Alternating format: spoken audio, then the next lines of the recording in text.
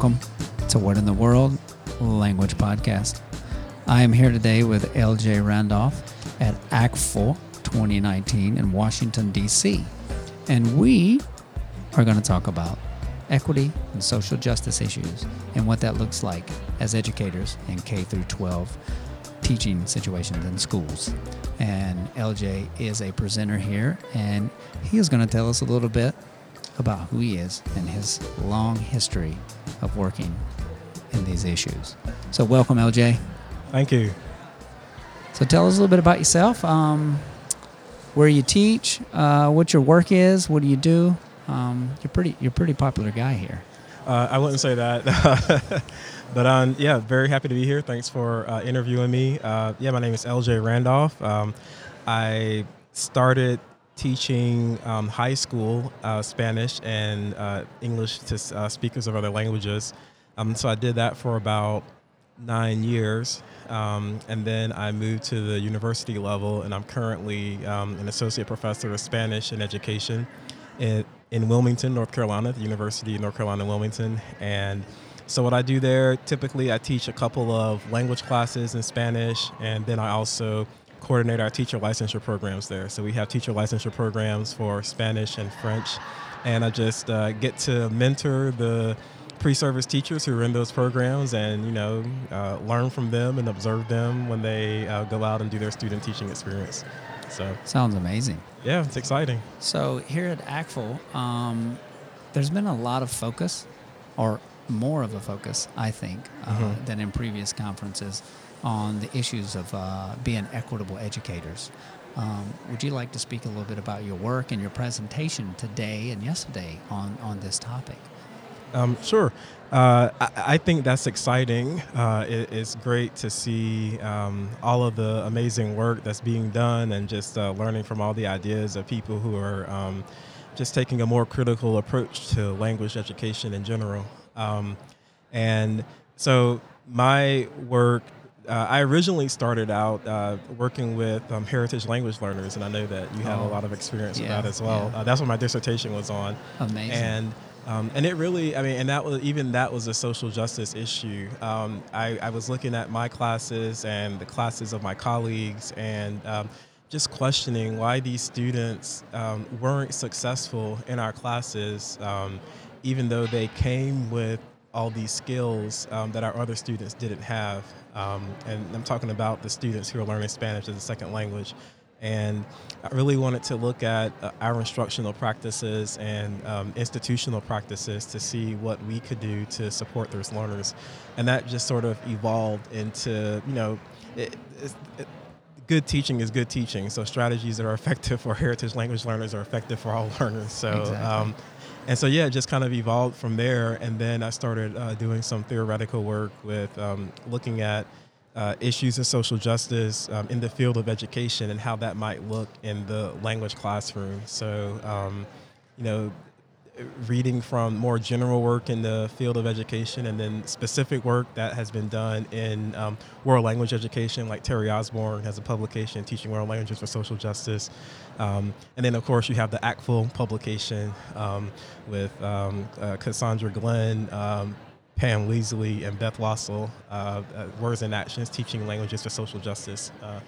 That book is in its second edition. And I think the popularity of that text within ACTFL, within our membership, that really has sparked a lot of conversations about how we can implement these practices in a way that doesn't take away from language proficiency goals. I think a lot of people, when they think about social justice issues or incorporating cultural study into the classroom, it's like, well, wait a minute, I want my students to develop proficiency in the language, and I don't really have time to study culture or add all this stuff in. And what I always say is that it's something extra to think about, but not something extra to do. So you're not adding onto your curriculum, you're just transforming what you already do. And taking a more critical perspective towards it. Right. There's a interview I did earlier, and the guy was talking about language and identity, and he was talking about how we use language and how it constructs our identity, right? And he was speaking about being inclusive with our language, such as Latinx and Right. things like that. But he also expressed the importance of teaching the standard, right? Teaching our standards, but the standard notion of a language standard. You know what I mean? Right. What does that mean? Yeah. Yeah. What does that mean? And who defines that standard? Right. Well, who defines that standard? We can break that apart. What do you think about these notions of teaching strict standards, getting our students prepared academically to move on in their education, and honoring their voice to what they bring to the table? And I'm speaking specifically about, teaching heritage learners. They come with their identities. So what's your experience working with that, experiencing that, dealing with that? Yeah, I don't think they're mutually exclusive goals. I think if you look at the standards and the 5 C's, in particular, the community standard, the connection standard, the culture standard, there are lots of opportunities to bring in these diverse perspectives into what we already do in a way that supports students' language proficiency goals. So, you asked me earlier about what our presentation was about. Earlier today, I presented with my colleagues, Stacy and Dory, and we talked about how to use authentic resources in the class in a way that promotes interculturality and social justice. And sort of the theme of that presentation was, maybe moving beyond the traditional practice of having text. And when I say text, I mean any chunk of language that students are going to, engage with. So it doesn't have to be a written text. It can be a video or song or something like that. But moving beyond just the comprehension and taking, a purely linguistic approach to it, moving beyond that and thinking, how do we get students to engage critically with the perspectives that are presented in whatever text you're working with. Going back to your comment about the standards, ACTFL actually has intercultural can-do statements, and I like to use those as a starting point because it helps me to have a framework of, what types of cultural reflection or critical reflection can a novice learner do. So it helps to give me the language that I need to then develop specific objectives for my students, to be able to engage with the text. So I think that's a great resource. So I love that you said it's not mutually exclusive. You can be inclusive and teach the standard, right? Right. And that's how language learning works. I mean, a lot of us like to repeat that language, by its very nature, is a political process. I don't think there is a neutral stance. And even if I silence is a statement. Right, exactly, yeah. So social justice isn't on a spectrum where you have on one end neutrality and on the other end social justice. It just doesn't work that way. Even the statement, I'm going to be neutral or apolitical, that is a political stance. That is a statement. Yeah. Right. Yeah, I think I was interviewing Thomas Soth earlier, and he mentioned something I thought was interesting. We all know about the affective filter, right? And he says he thinks sometimes, and like when I ask him about recommendations for teachers and educators, what they can do, what it looks like in their classroom, he said sometimes I think teachers jump into equity and social justice work and they turn on their students' social justice affective filter. And I never really thought of the affective filter in that way. It's interesting to me that he would say that, like, some educators just feel like it's something they can just throw at their students. Let's talk about this, no context. I feel like I need to do it. So right. what do you, not only what you think about that notion of what Thomas mentioned, but what can teachers do instead of just throwing things at their students when thinking about making their classrooms more equitable? Mm-hmm. That's a lot. That is a lot. But you think about that affective filter. Students shut down, and if you're in a classroom and it's not very diverse, but yet you want to bring culture in, you want to talk about these issues. Right. What would you say to that teacher? Yeah, I would say I attended a great session. I hope I'm getting the name right. I think her name was Itza Reyes. And it was one of the sponsored sessions by the Critical and Social Justice Approaches SIG. Right. And she was talking about taking a social justice approach to a class made for heritage and native speakers of Spanish. And I remember one part that she talked about. She had these 4 things that teachers need to keep in mind, and there are 2 of them that stood out to me that I can remember off the top of my head right now. And one of them is that before incorporating social justice into the classroom, or bringing some type of critical topic, we as teachers need to do our homework on it, yes, and make sure that we're engaging with diverse perspectives, super and that important. that we're reading and listening to people who represent those communities and those voices, and then also recognize. And I think this goes back to your statement about the social justice effective filter. Recognizing that a lot of students have trauma associated with some of these things, and so I, like I said earlier, I don't think anybody can take an objective voice to any of this, but I mean, there's some people who can't even pretend to take an objective voice, just because it's so ingrained into their daily experiences.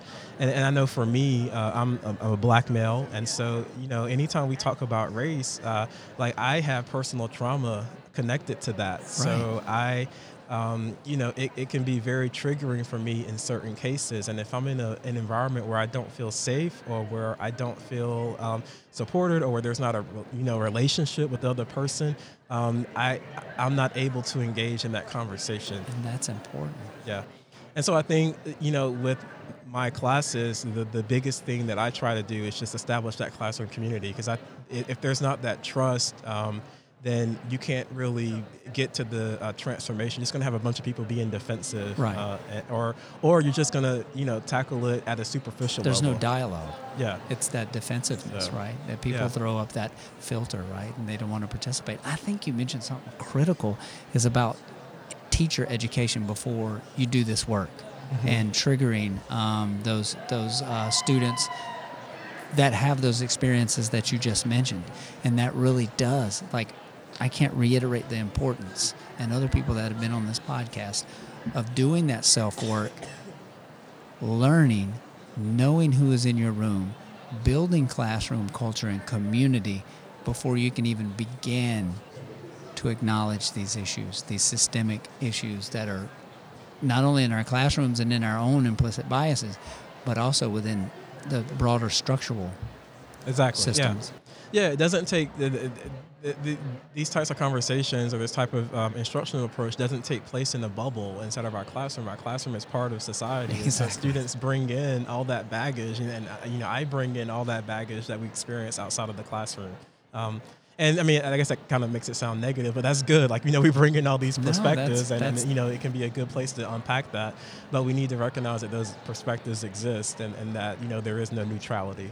There is no neutrality. Yeah. That's a good. So give us some final parting wisdom for teachers here doing this work. Like, what would you say? Take as long or as short as you'd like. What would you just leave us with for us educators that are listening to this podcast, moving and trying to, like, either implement this work or even go, like we say in Spanish, más allá, a little further, right? Right. Well, I would say start where you're comfortable. I think, it would be nice to just go in and change everything. And if you feel comfortable doing that, impossible. do it, but or try to do it. You could try. But I think from what I've seen is if people try to take on too much or try to do too much, and it ends up being an unsuccessful experience, then they may lose faith that this is something that's appropriate for their classroom. So I think, taking that first step and realizing that it is a messy process. Whenever I do this kind of work with my students, we go over, Glenn Singleton and Curtis Linton have this framework for courageous conversations, and there are 4 elements to it. The first one is speak your truth. So come ready to share how this relates to your life and what you've seen and what you experienced. And number 2, always stay engaged. So don't shut down, keep talking, keep pushing through it. And then the third element is expect discomfort. realizing that this is not supposed to be a comfortable process.